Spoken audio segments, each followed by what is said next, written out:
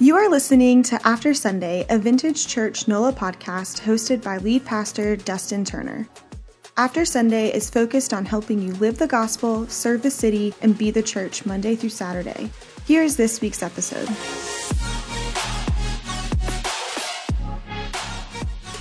Welcome to After Sunday. My name is Dustin Turner, and I serve as the lead pastor of Vintage Church.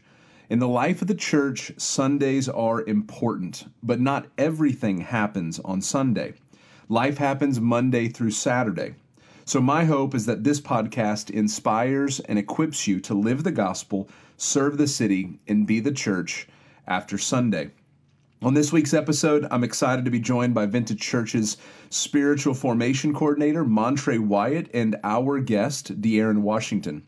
I have Montray and DeAron with me today because Vintage Church is hosting our first ever formation conference on Saturday, May 28th from 8 a.m. to 1 p.m.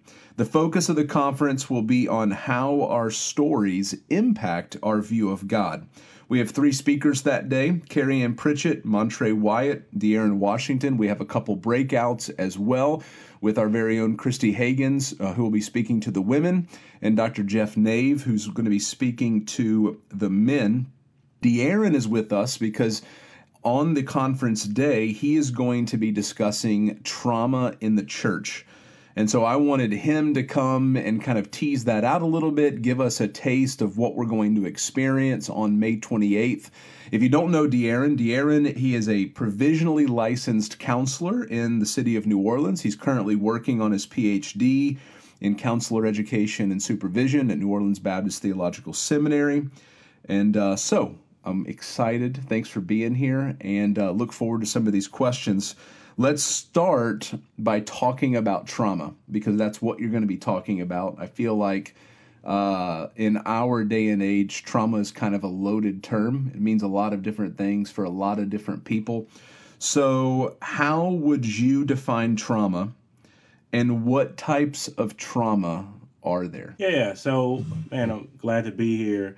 And one of the things we think about trauma, so if you're not familiar with the counseling world, a lot of times we go to the DSM, the Diagnostic Statistical Manual for like diagnosis, because it gives us kind of that criteria. And that book, it talks about trauma, and I can give you the long definition, but just for the sake of time, but also just to help us understand that, I think trauma is anything that is emotionally distressing, that overwhelms our internal systems and leaves us with psychological symptoms. Now, that definition is not unique to me. It actually comes from a book called Principles of Trauma Treatment by Breer and Scott. But I like the definition because it helps us understand that trauma is much more than just life-threatening events. That, man, you can experience trauma in a form of emotional abuse or psychological abuse or even just spiritual abuse. There are a lot of forms of abuse. And even as we think about trauma and what types of trauma there are, I mean, we can think about the big types in the sense of like, man, life-threatening events like, man, near-death experiences. There's natural disasters that happen. And so, but those are kind of those big things. But also just thinking about, man, acute traumas. Those not so much, I want to say little, but just like we don't acknowledge as much like that emotional abuse. Well, maybe there's not this life-threatening event, but man, the child is in this home where mom and dad are just, man, putting them down like every day and just telling them, man, you're terrible, you're worthless. And that leaves that child with these psychological symptoms, but also overwhelms their internal like resources, if you will, because like you think about it, that parents are the people that, man, help a child form and think about who they are. So they're having these like negative experiences, but also I would say that if we're going to think about just the church's definition, I think it's just that sense of, man, when we're being sinned against, like, man, that's trauma happens. And even just to broaden it out just a little bit more, like when incidents happen where you are treated than less than somebody who's made in the image of God, I would say we can say, man, that is where trauma happens. But yeah. Mm-hmm. Yeah, and I agree. I kind of categorize trauma into three big categories.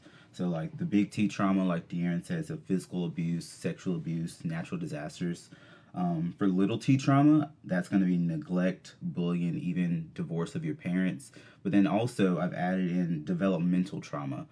Earlier in the podcast, you had Christy Hagans come on, and you guys talked about attachment. Adam Young, who has been the pioneer of attachment theory these days, he actually calls when a child does not get his big six, that's actually developmental trauma. So also, as we think about trauma, I really want to say, even as we think about it, it's used a lot. I would say also it's not used enough. I say that just working with people, and as I work with people, and they tell me their story, they tell me what happens to them, and I'm like, man, that's a big event. And they'll be like, nah, that's just what happened. Like, that's just what occurred. So I think it's that sense of, like, even though it is this loaded term, it's used a lot, but I don't think it's used enough to like, label, like, the experiences that people have. But I mean, I'll just say this in the sense of, like, man, I can tell you many stories where I was telling somebody about, I was kind of summarizing their story, and they were like, whoa, that was pretty bad. That happened to me. But then to be like, man, that was actually a traumatic event for you, and how it lit up in their eyes to be like, whoa, I didn't know that happened to me.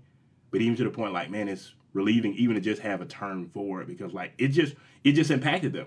It's really overwhelmed them. They talked about it, like, even to the point of tears, as they even just try to get close to that. But so I say that, man, that trauma is used, but man, I don't know if it's used enough and even labeled enough as we think about the ways that people are sinned against. Yeah, I agree. Yeah, I was just going to say that's been kind of like my own counseling journey, you know. And my counselor, I think, has helped me see, like, I think we downplay things just for survival. Mm-hmm. So it's like if it's not trauma and it's just, you know, things weren't that bad, then all of a sudden it's like, hey, I can survive all of this. But if you feel like you're getting your arm cut off, it's like, I don't know if I can. Yeah. I don't know if I'm going to make it through all of this. Yeah. And I mean, even just going, like, man, people minimize trauma for good reasons. Like, they do it because, like, I have to minimize it, because if I let this in and get closer to that, it's going to overwhelm me and I can't get anything done. So even as people, like, minimize it, I hope you're hearing me on this podcast and say, I'm blaming you. No, I'm saying you have good reason for doing it. Mm-hmm. So from your experience, because you're going to be talking about trauma at the conference, but you're going to be talking about trauma within the church, which is not a fun topic, but it's a topic we've got to talk about and we've got to think about.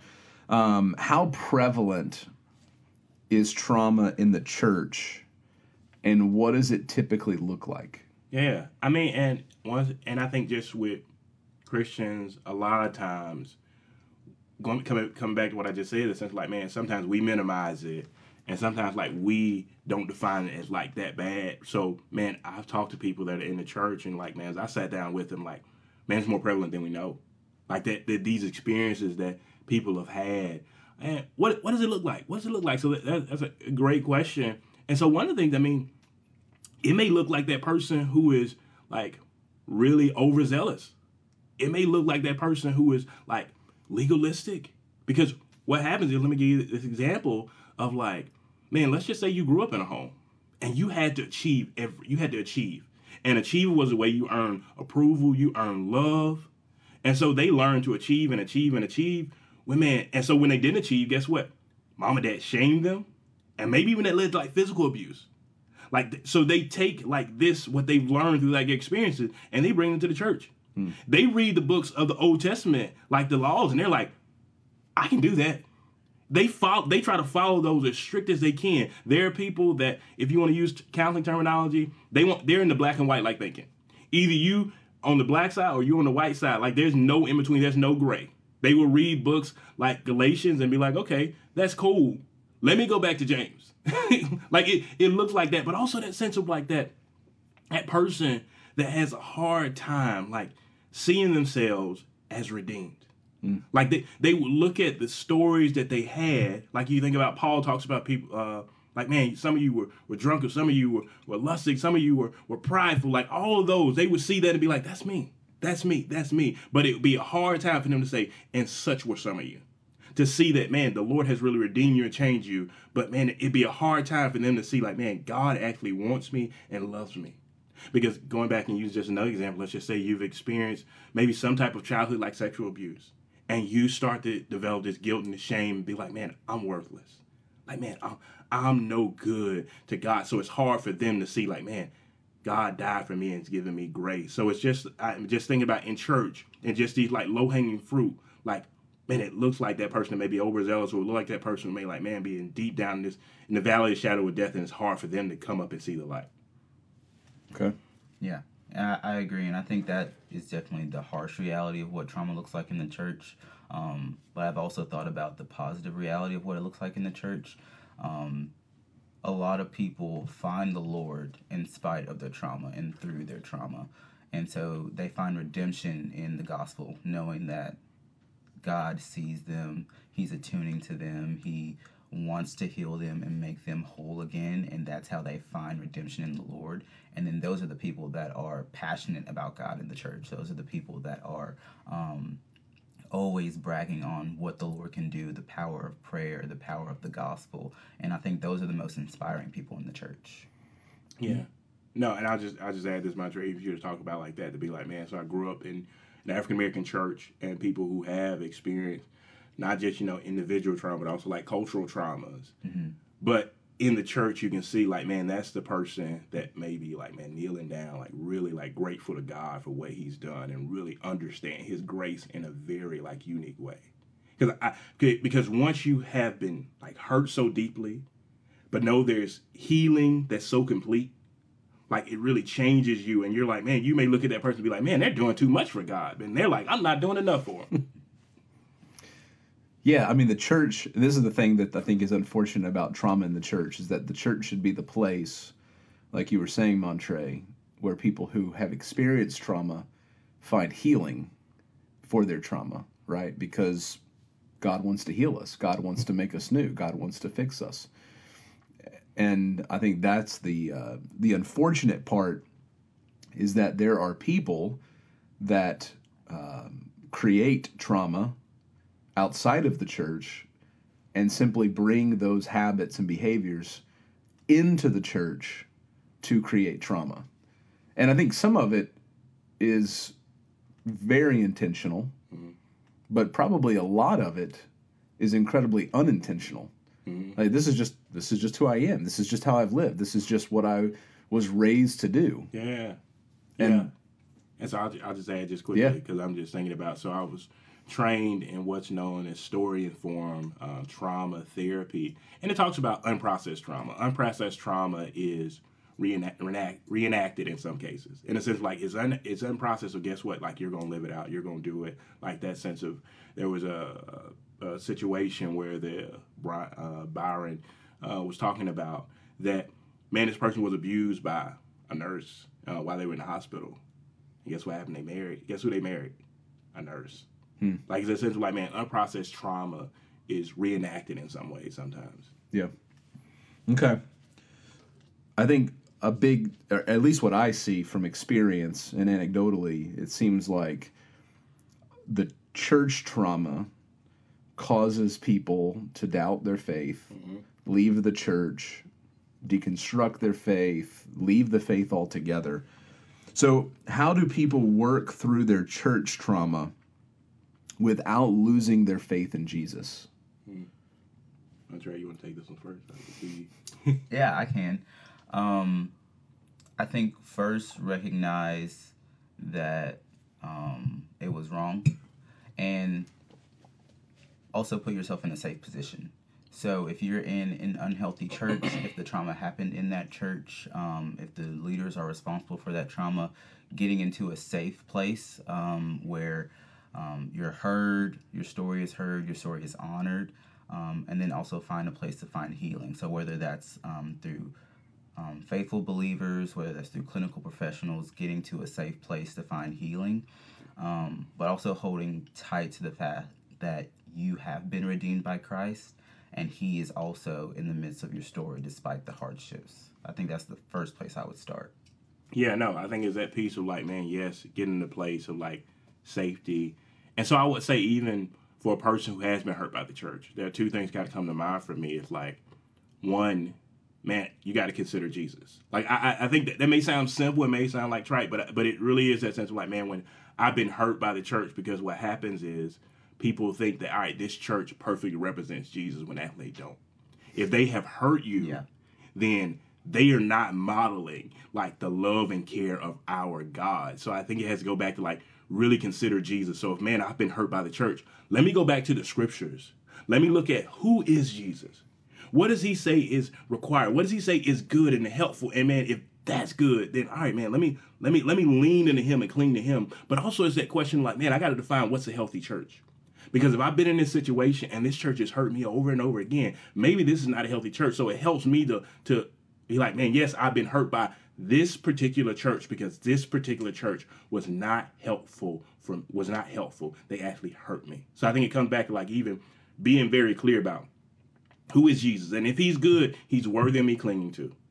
Like, and then what's a healthy church? If this is a healthy church, let me go find a church where I can go, I can heal, a church that gives me like this stability, and a church that has right doctrine, that orthodoxy, but not just that, right practice in a sense like orthopraxy. Like, are they loving like those in very vulnerable like population? Are like doing this? Are they a missional church, but also are they preaching the gospel faithfully? So it goes back to like, man, I think that's how you get hurt by the church, but you don't lose your faith. You don't lose. And so even, I would say it may be even a thing to go back to like church history. Like to look at, man, what have my forefathers said about Jesus?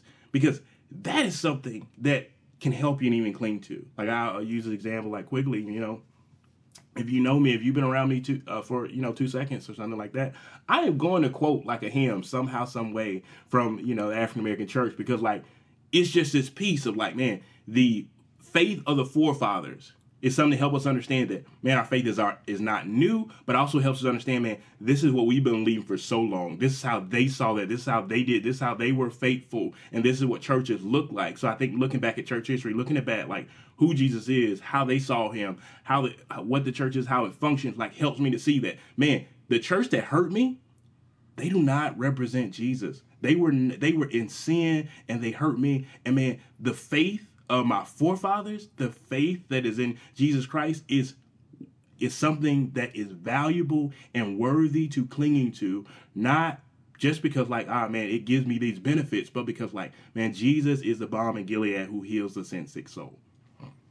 Yeah, and I think this can be a little dangerous, but I think you've got to separate Jesus and the church just a bit. Not a lot, because they go together. And unfortunately in our world, we're living in a culture where people are like, I want Jesus, but I don't want the church. And I don't think that that's a biblical idea. You have to have both. Mm-hmm.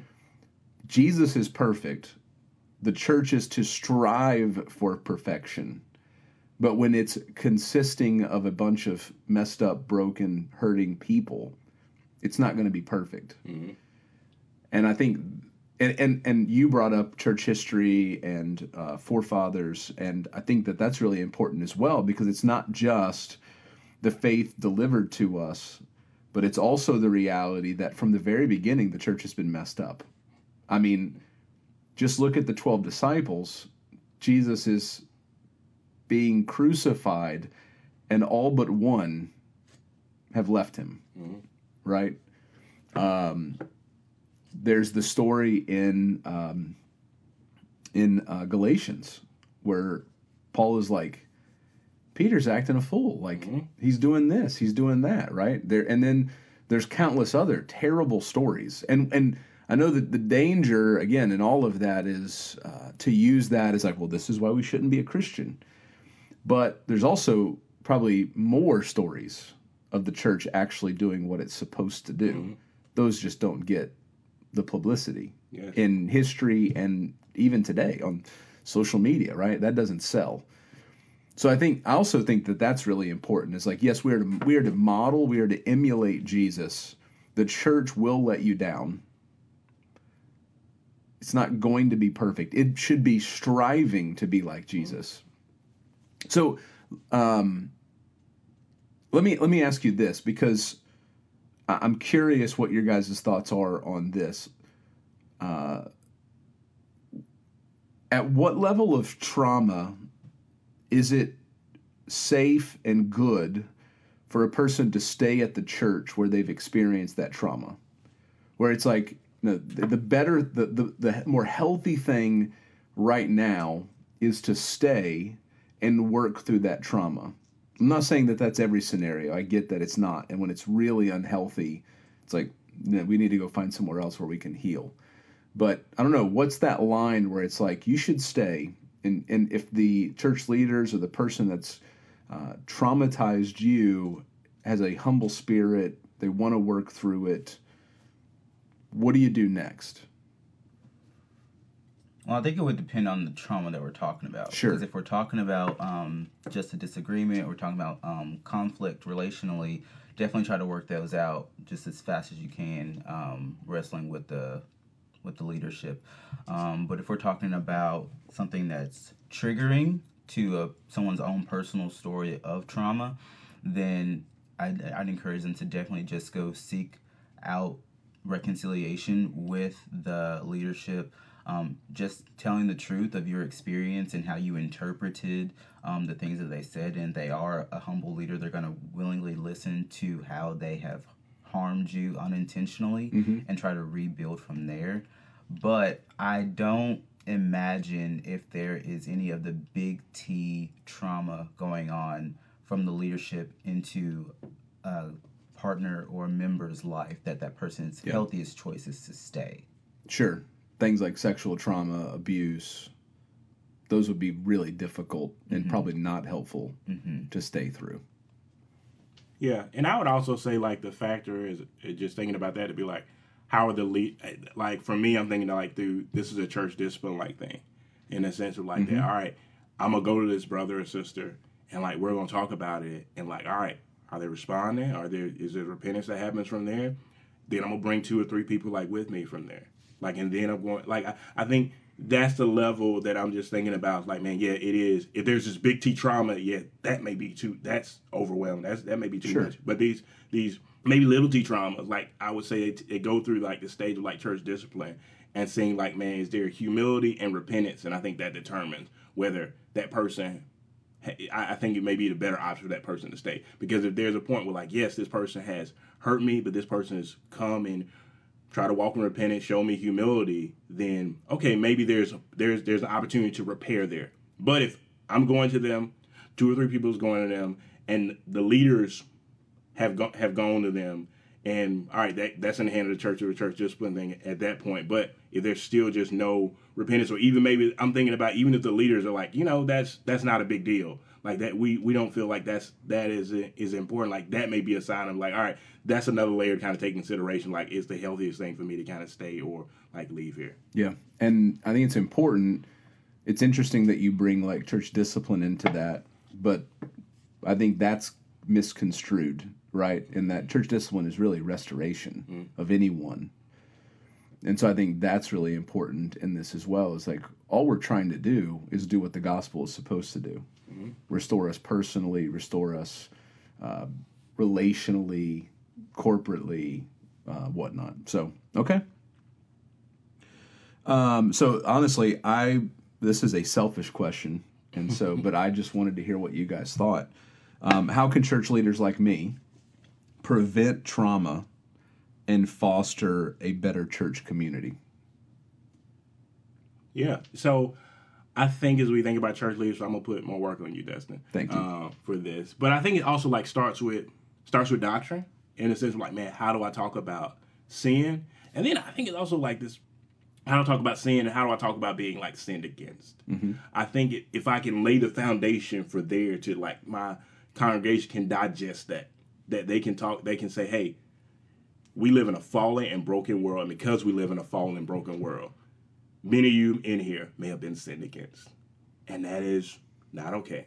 That's not great, and man, you've experienced like traumatic events. So I think it's just even framing it up and how we kind of talk about that and talk about our doctrine of sin, like in sermons.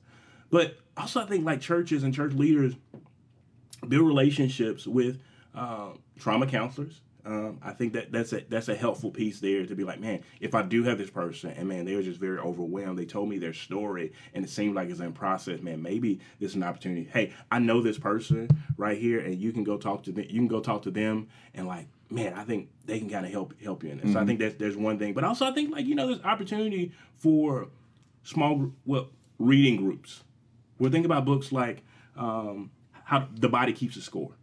Like, and how it talks about trauma and how, like, man, yes, our minds may not be able to, like, get there, but our bodies remember it, and helping people conceptualize that because I think even as we understand, because churches, going back to doctrine again, to not become very Gnostic, to not be like, let's just focus on the spiritual and let's not think about the body.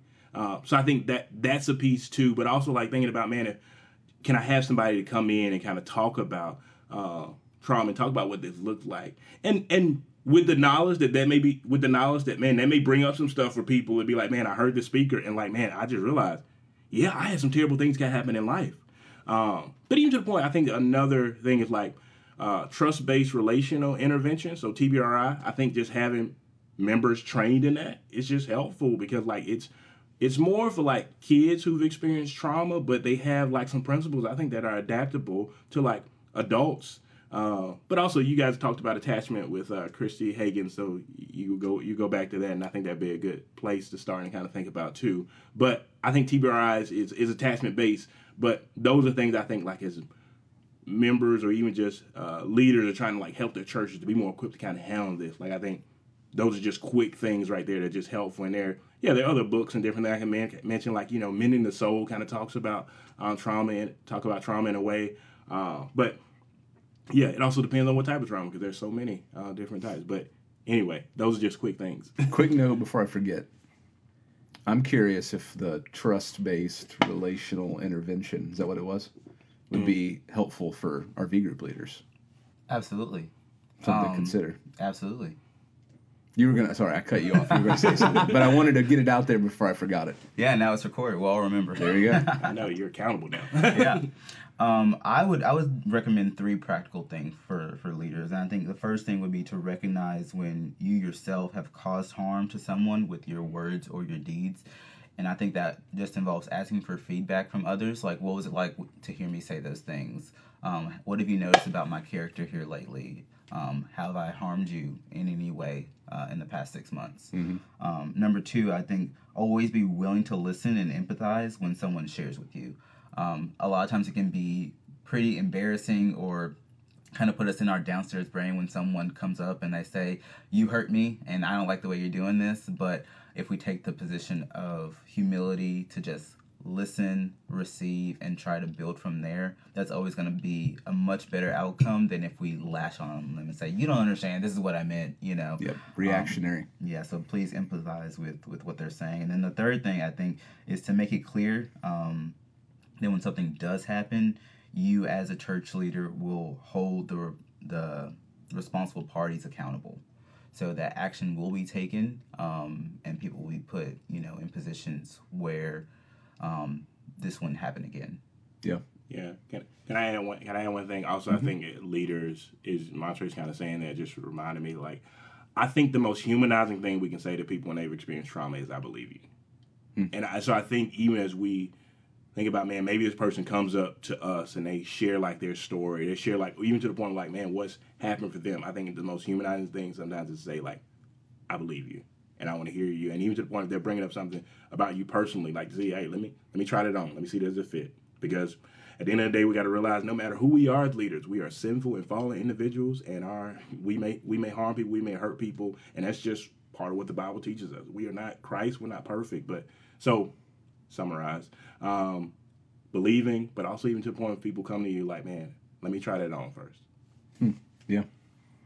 Yeah, and I think all of that necessitates creating a culture and environment of like humility, a culture environment of like, I don't know the word for it, but inviting feedback, a culture and environment of repentance.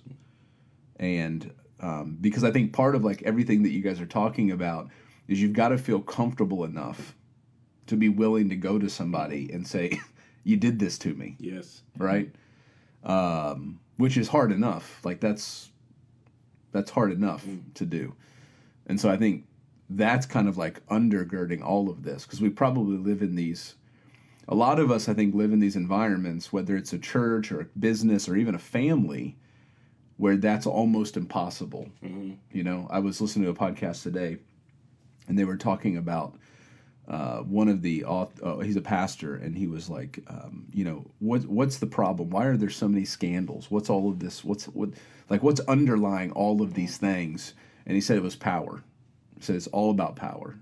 And he said the difference is between like how society says we should handle power and how Jesus says we should handle power. You know, so he talked about this idea of giving and taking. Society says power is about taking, but he said Jesus was in his power was always about giving. And I think that's part of that, right? Is that it's the thing that you just said about like saying I believe you, right? I think taking is like I don't believe that. Yeah. Giving is like you might not believe it, but you're at least willing to give them the benefit of the doubt to say I believe you. Let's keep talking about it. So it goes. I think it goes back to like what a lot of what you've already said, DeAron. Is just like consider Jesus. Yeah. Consider Jesus. Yeah. You know. And so even to the point, even you're saying that, Dustin, I just remember something like as you think about cultivating that environment of like humility and being openness to feedback. I mean, it also just requires an environment of confession of sin too.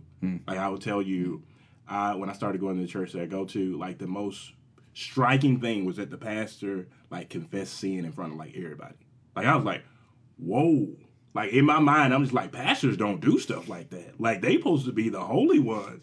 But to see him like confess sin, like I mean that opens a lane of saying like, man, he's a sinner just like us. He's just trying to be faithful just like us. But I think it builds like this environment of like confessing sin is okay. Like man, we have the potential and we have the ability to sin against others and yeah, just to, as we think about, man, as you think about confession is not a great, it don't feel great all the time because you're like, I got to admit how messed up I am. But yeah, so confession, like, but it requires humility because you got to come and say like, I am sinful. I need forgiveness. I messed up this week. But I think that like produces that fruit. Like, man, if people see more of that, they can come to be like, man, my pastor's just a person like my V group leader's just a person just like everybody else. Like, man, I can go to them and like tell them about this. Yeah. Okay. Last question, and we've talked a little bit about this, but maybe you guys want to add something. If someone has experienced trauma in the church, what should they do next? I think it goes back to, like we said before, recognizing that those people inflicting trauma aren't accurate depictions of who Jesus really is and what Jesus really wants. And to find a safe place full of people that are willing to listen to your story and equip you and that are healthy. So that if that's a healthy church, if that's a healthy friend group of believers, clinical professionals, put yourself in a position to find good healing and a safe place. Okay. Yeah. And I want to add this in the sense of like, as you think about, man, if I've experienced this in the church, this is not common to just like church trauma, but also just trauma in general. I play like, you did not earn it.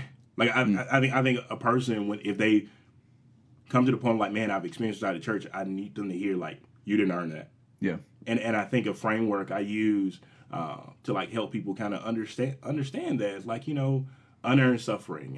And unearned suffering is redemptive, like it's usually a thing attributed to like Martin Luther King, but I think it's just helpful to kind of understand, man, there is unearned suffering like in this world. So I think for them, like acknowledging, all right, man, there is like unearned suffering here. That like, man, you experienced this and you didn't deserve it. So I would say that's a piece, but also I think about, all right, if I realize, man, this has happened to me, like, man, let me go to a church leader. Man, I am an advocate for like pastors. I'm an advocate for like church leaders because I'm like, man, they are uniquely gifted. God has given them this calling to help and walk beside people. But I'm also going to say, like, if they realize, man, this is a point that, man, I've experienced something that has overwhelmed my internal system and left me with psychological symptoms, then, all right, maybe this is time for me to reach out to a trauma therapist to kind of work with me and kind of walk me through this and even help me understand and make more sense of what kind of happened to me and pursue, like, healing. So I would say that. And then I would say, man, you go to your church leader, but also, man, you have small group. You have people around you because I would say don't try to carry this by yourself.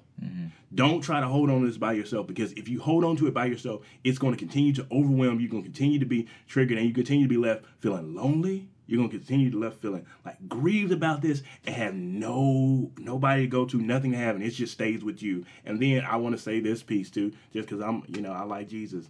It's like it's an opportunity even just to go to Jesus. Like, I mean, I was just reminding, what a friend we have in Jesus. All our sins and griefs are bare. What a privilege to carry everything to God in prayer. Oh, what peace we often forward. Oh, what needless pains we bear. All because we do not carry everything to God in prayer. So I'm just saying, like, you have a great... Yeah, there it is. It was coming. It was coming. But you got this great friend in Jesus who will never be overwhelmed by any situation that you will face. And I will tell you, if you read the Bible, you learn that there are some people who've experienced some very hard and difficult things, and God never looked at them and said, you know what, that's too much for my power. I can't do nothing with that. But you see him as a God being loving, being caring. So even in the midst of, I realize, man, I experienced inside of the church, consider Jesus again. Like, he is worthy, he's good, and he still loves you in this because you didn't deserve what happened to you. Yeah, and I think in considering Jesus is also remembering he went through what we have gone through. Jesus experienced trauma. Like, I mean, if those last few hours of his life were not traumatic, then I'm not sure exactly what trauma is. Yeah. Yeah, no, it is. I mean, so even as you think about, man, we don't have a high priest who can't sympathize with us.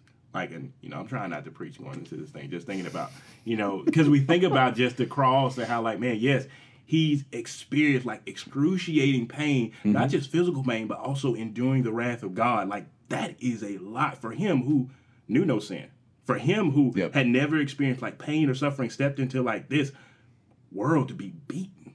But not just beaten, also, like, crown of thorns, whipped, pierced in the side. Like, he experienced all this. He knows what pain is like. So yes, it is essentially like considering that. And that's the unearned that you're talking about. Like, Jesus did not earn that. Yes. No, he didn't. So it's essentially like, man, to understand, yes, we have a Savior who knows what trauma's like. And so even as you go to him as his good friend, it'd be like, he's not gonna be like, whoa, that's new. Like, what, all that happened to you? But he's gonna be like, yeah, I get it, and I'm here for you. I'll still never leave you nor forsake you.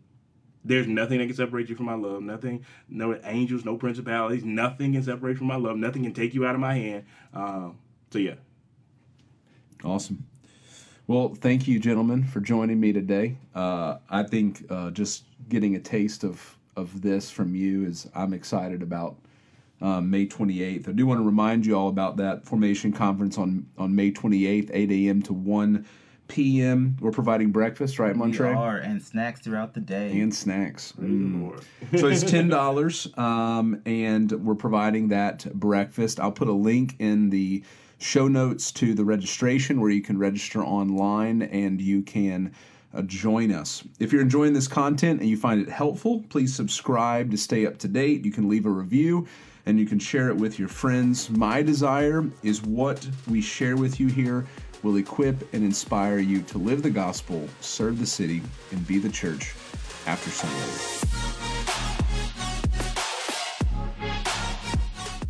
Thanks for listening to After Sunday. If you like what you heard, subscribe to our show, leave us a review, and share it with others. If you would like to learn more about the ministry of Vintage Church, check out vintagechurchmovement.com.